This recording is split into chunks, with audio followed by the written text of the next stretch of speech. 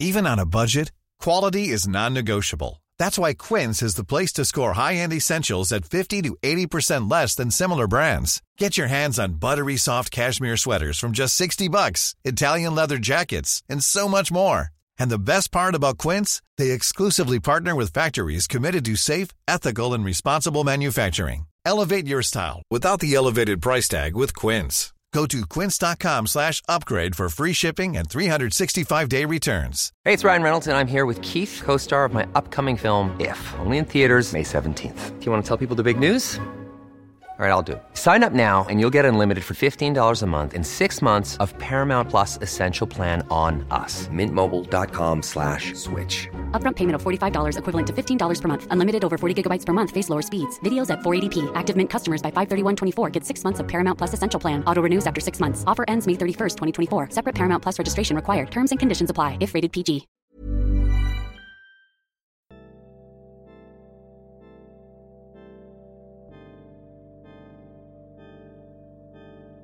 I'm Maeve McClenaghan, and this is The Tip-Off, the podcast where we take you behind the scenes of some of the UK's best investigative journalism.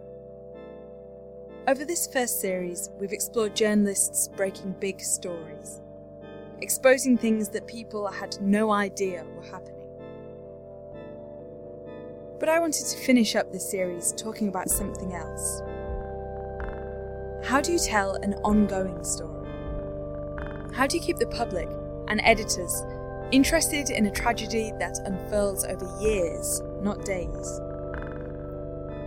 On this episode, we look at two stories, from journalists trying to give a voice to people who are getting lost in the crowd.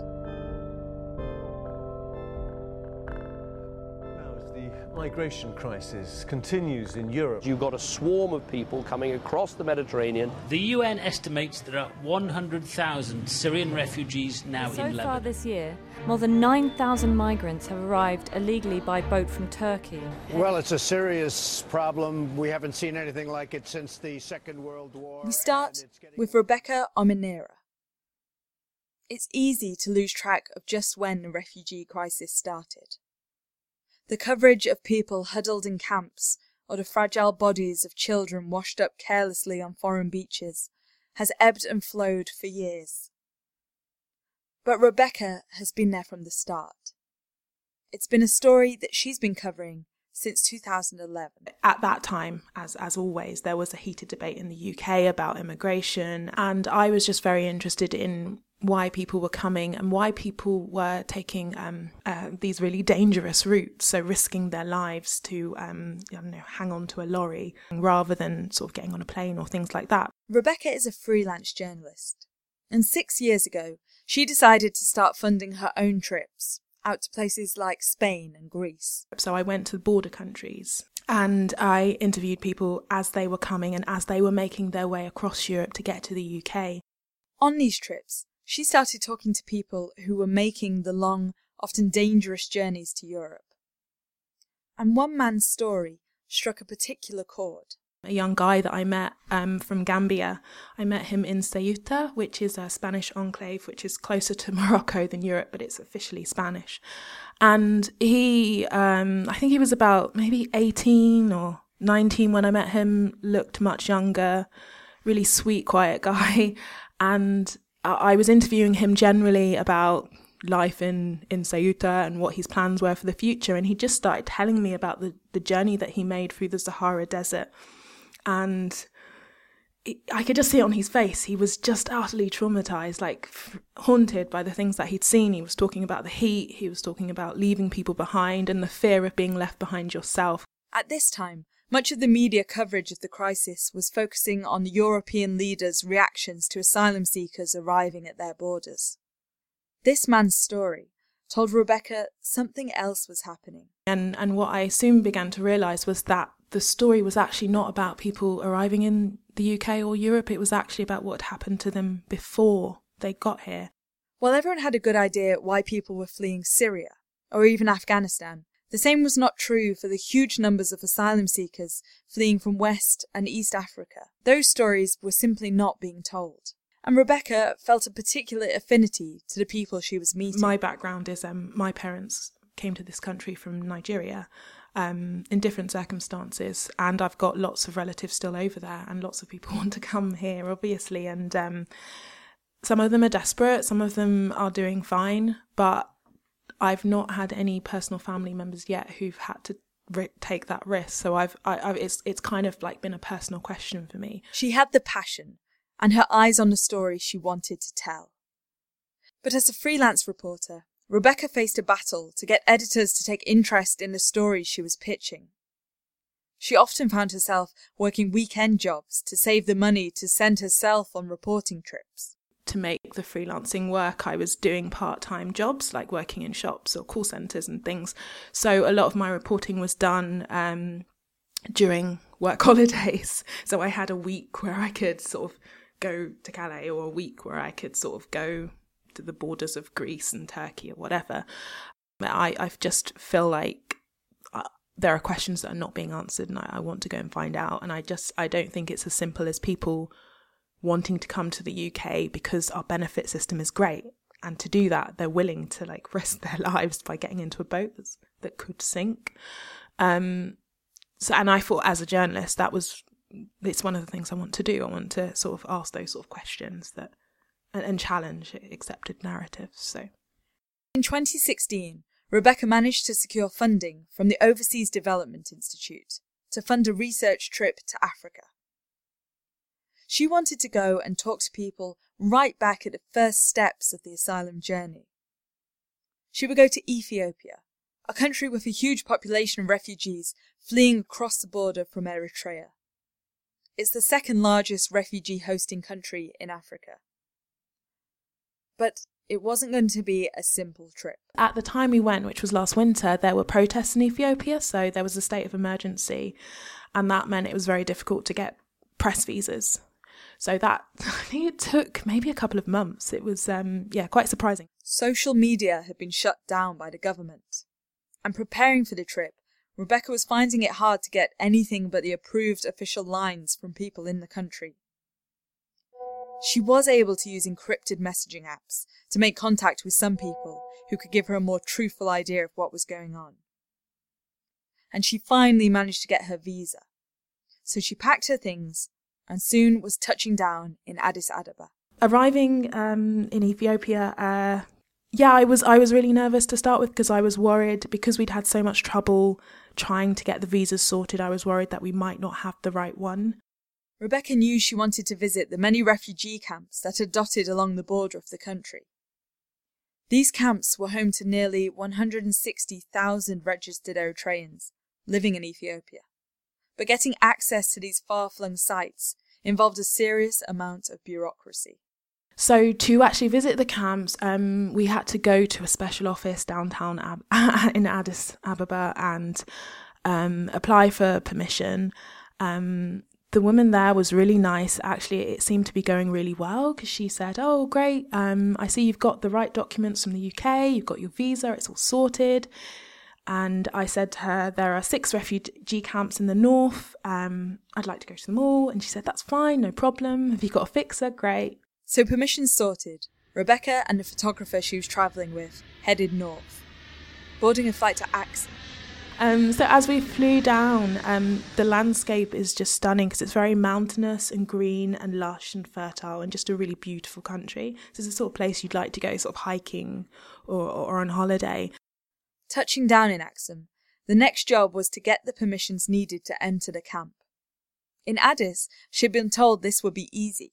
So we go to this little town and we go to an office, and the office for the north was in this place called Shire. And so we went there and we spoke to the guy and we told him we've got all our permissions, and he just kept us waiting for ages and then said, "No, you haven't got the right permission, so you can only go to one refugee camp, and it's this camp." So that kind of scuppered our plans a little bit. So instead of the 6 camps Rebecca had hoped to visit, she would only get to 1. The pressure was on to get all the stories she needed from that one site. The refugee camp she was allowed into was called Adi Harush. It was the temporary home for 27,000 asylum seekers, the vast majority were Eritrean exiles who had crossed the border fleeing the repressive regime there.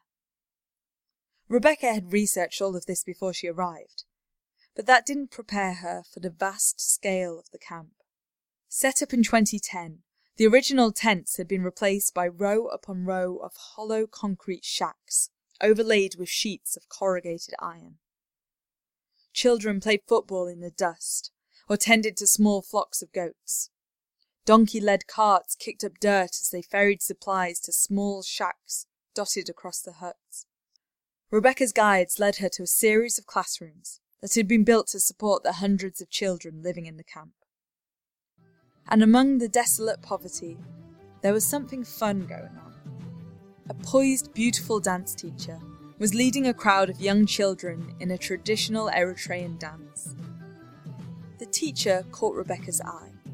She was teaching the young people how to dance, and initially I just assumed that she was an NGO worker. I didn't realise that she herself was an Eritrean refugee because of the way that she held herself. You know, she was sort of very confident, sort of very attractive, charismatic woman. The woman was Ferenyi, a mid-20-year-old who was teaching dance to the children in the camp. Amongst the poverty and hardship, the class prompted smiles. I was like, okay, great, I have to speak to her. Rebecca knew she wanted to hear her story, so she arranged for an interview. So we had an initial interview. She said she didn't speak English, but she understands English. I think she was just shy. So we spoke through a translator, and I kind of got the bare bones of her story. So this was in a classroom. There were 3 of us. Someone from the charity that kind of runs these classes. And so they started. But Ferenyi was shy. She wasn't giving much away. She was kind of giving one-word answers. So I asked why she left Eritrea, what her plans were for the future, asked about her kids and that sort of thing. Rebecca was getting nothing, and this was the only camp she could go to. But she knew these things take patience, and one day she saw an opportunity. And then it wasn't until we'd spent a couple of days on the camp, and this is what I find with these sorts of stories, is that the more time you put in with people, the richer the stories are that you get out. You can't just rock up somewhere and someone's going to tell you everything. It tends to be when you least expect it. So I think we were, she said that she had to go and pick up her kid during one of the classes. And I said, I'll come along with you. And as we were walking, then we started talking, and she started to reveal more of her story. The 26-year-old had fled Eritrea 6 years ago. Nothing in her life had been easy. She had left her home country at the behest of her husband, a violent, alcoholic man 10 years her senior, who regularly threatened to infect the young woman with HIV. In the camp, he beat Ferenyi so hard she was knocked unconscious. She was 8 months pregnant at the time. In the camp, she gave birth to her 3rd child. When she told officials there to keep her husband away from her, they were little help. They were not interested much, she told Rebecca. I reported him to UNHCR protection officer. They were not interested much. Eventually, her husband left the camp for Sudan, and Ferenyi was free from the violence. It was only then she began to take part in the dance classes, eventually taking up the role of teacher. You know, she's really struggled, but she's doing better now. When she first came, they described her as when she first arrived to their classes, like maybe a few months before, they described her as being sort of quite hunched, very quiet, not wanting to speak to anyone, and really, really timid. Rebecca published Ferenyi's story in the New Statesman, and she also wrote pieces for Lacuna magazine and the ODI's blog. She still writes about the refugee crisis when she can, but as other journalists piled in on the story, it became harder to convince editors to hire her. And it wasn't just an increase in attention of the topic that Rebecca was navigating. Rebecca has been nominated for the prestigious Orwell Prize twice, and as a Black British journalist with Nigerian heritage, she can offer a perspective and insight that most other journalists working in the UK can't. But she still finds it hard to get her work commissioned. So I guess one of the difficult things for me about telling these stories is, and I know lots of other people feel like this as well, women and working class people, is that I never feel confident enough that I can be telling these stories. I remember going to a pitching workshop at The Guardian when I first started freelancing years ago now, and one of the section editors there told me that you can only write about things that you've experienced, because I proposed to write about immigration. And that for me is kind of telling, because you read the newspapers and you read the books and the longer sort of feature articles, and it does tend to be white men mostly writing about refugees and migrants. And I'm starting to feel more confident that actually, yeah, why shouldn't I tell those stories? Like it's also part of understanding who I am as well. Like, I grew up in this country, I was born in this country, but I've never felt quite British. And I only started to feel British when I started reporting on these issues, because I realised the power of like having that passport and actually being in this country meant that I wasn't trying to make that journey in that way, if that makes sense. I guess you just realise how powerful that identity is. Last year, a damning survey of 700 British journalists revealed just 0.2% were black. 0.2%. Extraordinary journalists like Rebecca are struggling to get their work commissioned. People tend to trust a white male middle class or well-spoken journalist more than if I rock up. I do get the sense that there's some unease with the idea that I'm there to interview them and I'm there to tell the story, which is frustrating, but it's fine, because for me, the official people aren't important. It's actually when I go out in the field and I actually am speaking to people who are going through these experiences and I'm listening to them, I can sense that we have a rapport. And you know, I have had like Afghan people I met randomly in Bulgaria just calling me sister, simply because of the colour of my skin. Even though they know that I'm actually British and I've got all the privileges of being born in the West, there's still that sense of kinship. And so I think that lends something to my stories that someone else might not get. So. Rebecca continues to report on the experiences of asylum seekers, the journeys they make, and the stories they carry with them. And tens of thousands of people like Frenwy remain in the camps. But thousands more leave, deciding to make the perilous journey across the Mediterranean in search of a better life in Europe. In part 2, we'll hear about the next step on this long path, as another freelance journalist, Rosalind Warren, explores what happens in the space in between, as she boards a rescue boat, patrolling the waves between Libya and Italy.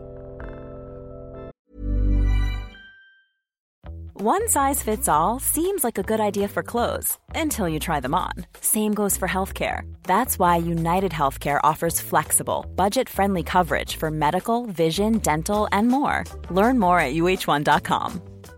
Hey, I'm Ryan Reynolds. At Mint Mobile, we like to do the opposite of what Big Wireless does. They charge you a lot, we charge you a little. So naturally, when they announced they'd be raising their prices due to inflation, we decided to deflate our prices due to not hating you. That's right. We're cutting the price of Mint Unlimited from $30 a month to just $15 a month. Give it a try at mintmobile.com/switch. $45 up front for 3 months plus taxes and fees. Promo rate for new customers for limited time. Unlimited more than 40 gigabytes per month. Slows full terms at mintmobile.com.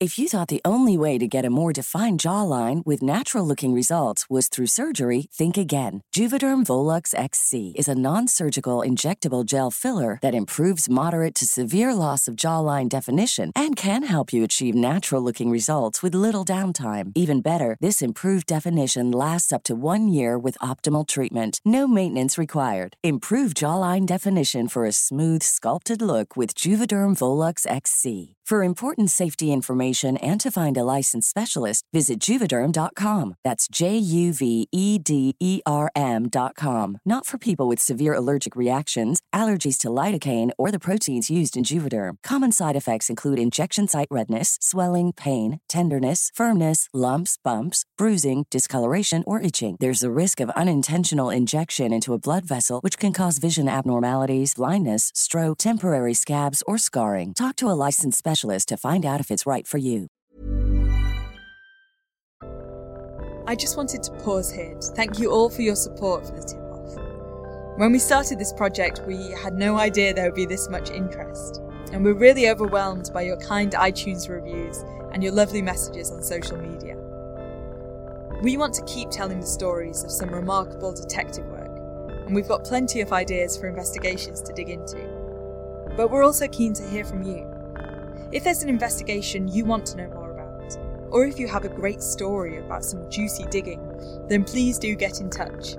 You can email us, tipoffpodcast@gmail.com, or tweet us @tipoffpodcast. Now back to our story.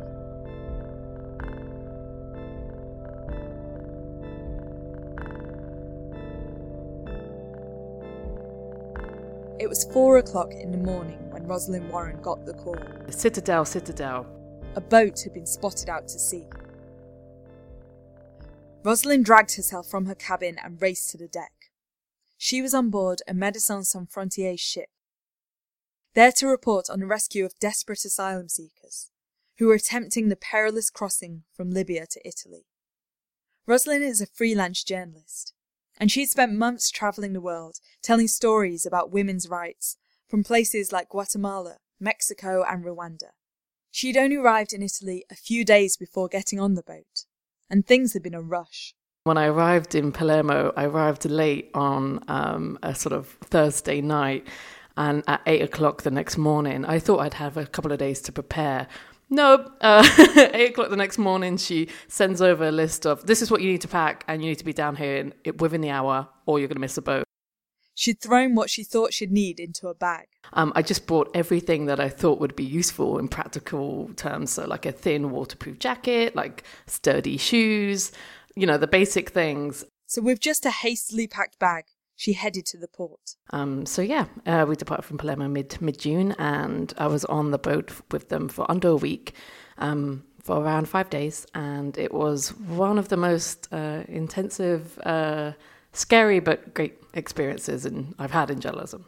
The MSF ship she would be on was called Prudence, and Ros soon realised there would be no home comforts here. She was housed in a tiny cabin. In this bunk bed that I felt like I was 10 years old again, and it was very cramped, there was no window, and it was not a comfortable room because the aircon was constantly running, and I don't mean just like a sort of quiet little hum in the corner and it's a nice breeze. I mean, this full blast of absolutely freezing air all the time. The first day passed with no sign of a rescue. Rosalind helped the crew prepare life jackets and desperately tried to settle her stomach and find her sea legs. Then the next day came and went. Still no rescues. Nothing but open sea. She started to get a bit concerned. She'd pitched stories to editors already and funded the trip out of her own savings. Was she going to arrive back to shore with nothing? Each day, she'd listen intently to the walkie-talkie she'd been given by the MSF staff. She'd been told to listen out for key signals. If you hear Citadel, that's the emergency for, like, all hands on deck, you have to get into emergency positions. Or if you hear MSF staff to deck, you had to run onto the deck, and it was basically you had to throw on all your clothes. It didn't matter what time it was or where or what you were doing. You had to be on deck ready for the rescues. And at 4 a.m. on the third day of her trip, the call came in. And I was very proud of myself because I was the third one on deck. I had, mostly because I think, years of training on how not to be late for school. Up on deck, Rosalind was desperately trying to adjust her eyes to the dark night sky. And we were watching as the crew and the ship crew were looking out. And in the distance, there was this tiny white speck. And bear in mind, it's pitch black. I couldn't see a thing. You are on you're in the middle of the sea. You're in the middle of absolutely nowhere. You cannot see anything. But they managed to spot this tiny white speck in the distance. A tiny rubber dinghy had been spotted on the horizon. She watched as the MSF crew swung into action, sending out a scout boat and then coming back with the dinghy. And I run up to the first floor deck with the other journalist. We're looking out as some of the crew, MSF crew, get into this their own boat. They go over to the boat, count how many people were there, how many women and children are on board, then come back in their boat. The dinghy was pulled in, and the people on board brought up onto the ship. They were desperate, scared, and soaking. Some of them are drenched in water, some of them are drenched in petrol. Some of the women were screaming in agony as the petrol burnt their skin. That was just the start. For the next 16 hours, the ship found dinghy after dinghy crammed with desperate men, women and children. The majority of people they were finding were from West African countries, but in reality it was a whole mix, Bangladeshi, Syrian and others. Some were families, some were children travelling alone, some were pregnant women. At one point in the day, Rosalind was tasked with keeping watch of the bobbing boats that were just specks on the horizon. At one point, just me and someone else saying, don't lose where that boat is, you just stare at it, and then when we come back, point out where it is. I'm like, no pressure. If I lose sight of this boat, I don't know where it may end up. And this point when there were 6 boats, they were jotted all around our ship. By 10 p.m. that evening, Rosalind was exhausted. She'd been up since 4, and far from being a passive observer, she'd been regularly pulled into the action, helping shepherd people around or collect life jackets. She had just managed to get back to her ice-cold cabin. And I think I take my shoes off and I brush my teeth, and I think I sit down for a total of 2 minutes before I am then called back downstairs because they've spotted this boat. And it was probably the most shocking rescue, this last rescue, and it was around 10, 11 p.m. at this point. It was the most shocking in terms of the people being brought on board did not look well. There were 900 people on deck at this point, and nowhere for the new arrivals to move. Rosalind was given the task of encouraging dozens of bewildered people to stand up as one and move to create a corridor of space for the wounded people being dragged aboard. It was just quite overwhelming, I think. And that was after, 16, 18 hours of rescues. After a day of exhausting rescues, Rosalind surveyed the scene. Traumatized people covered every space on the boat. She knew she needed to talk to people. She wanted to hear their stories of how they'd come to be floating, lost at sea. But how do you do that in such chaos?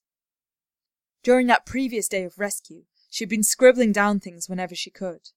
I had a piece of paper in my pocket and a pen, and I jotted down notes between each rescue, or had my phone as well. So occasionally I'll take a photo not of people's faces and things, but just of sort of scenes to remind me later of how to write it up and describe it.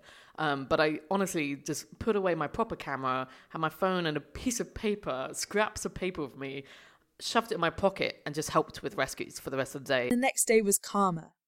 As the ship continued to patrol the open sea, Rosalind had a chance to wander the decks. Staff on board helped guide her to people who could talk. MSF had cultural moderators on board. And they speak multiple languages and are trained in sort of being aware of various issues that some of these people may have gone through. So, for example, there was this one woman, Sarah, and she was amazing. And she's a Nigerian woman who now lives in Amsterdam. But she is a complete expert when it comes to sex trafficking and gender violence and so forth.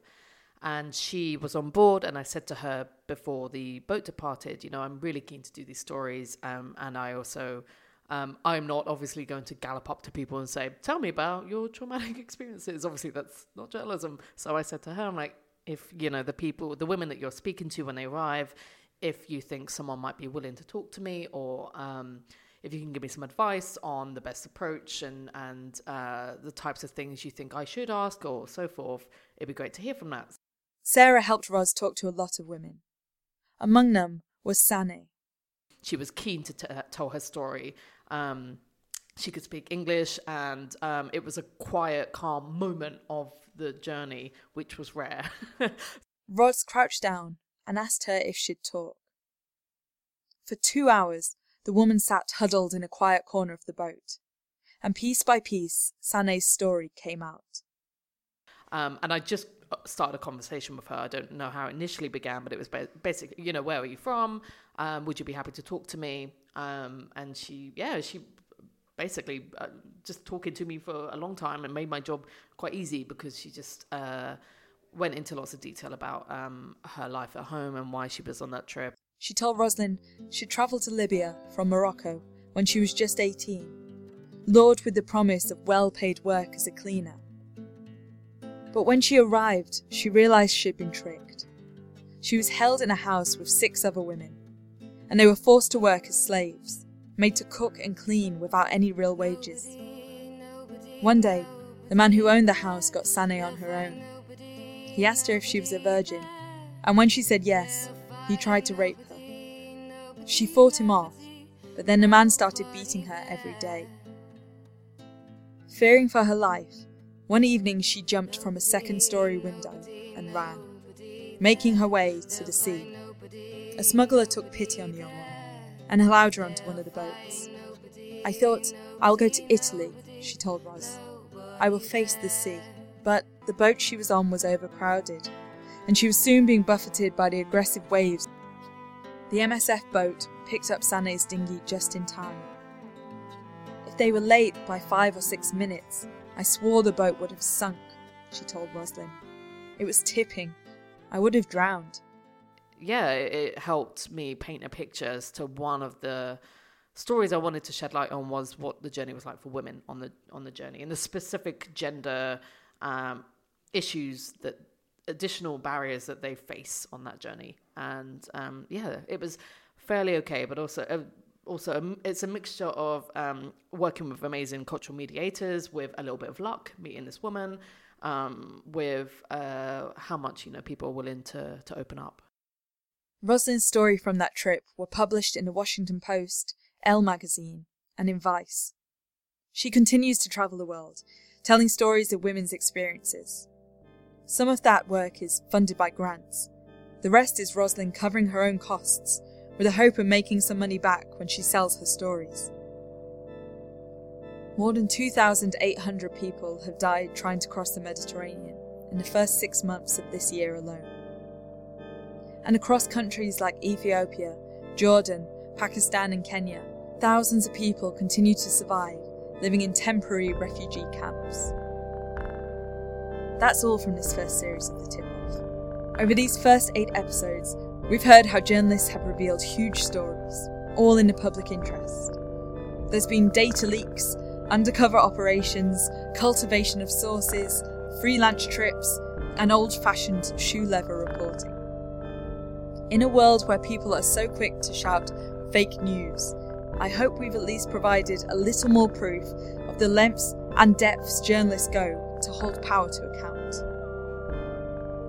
But there are so many more investigations to dig into. We'll be back in the autumn with more stories behind the headlines. This is The Tip-Off, hosted and produced by me, Maeve McClenaghan. Our theme music is by Dice Muse, and other music in this episode by Komaku and Claire Marks. You can check out her stuff on soundcloud.com/Claire Marks. Thanks to Rebecca Obanera and Roslyn Warren. You can find links to some of their stories in the show notes. And we'll be back soon for more stories behind the headlines.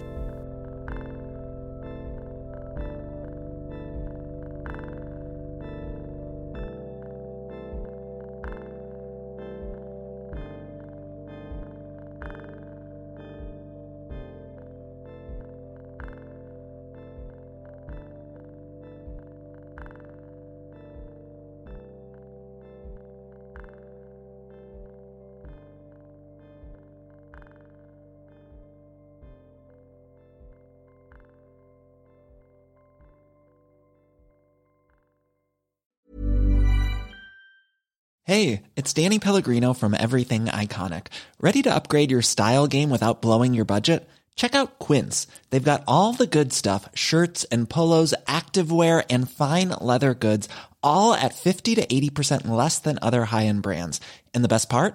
They're all about safe, ethical, and responsible manufacturing. Get that luxury vibe without the luxury price tag. Hit up quince.com/upgrade for free shipping and 365-day returns on your next order. That's quince.com/upgrade. Ever catch yourself eating the same flavorless dinner 3 days in a row? Dreaming of something better? Well, HelloFresh is your guilt-free dream come true, baby. It's me, Keke Palmer. Let's wake up those taste buds with hot, juicy pecan-crusted chicken or garlic butter shrimp scampi. Hello Fresh. Stop dreaming of all the delicious possibilities and dig in at HelloFresh.com. Let's get this dinner party started.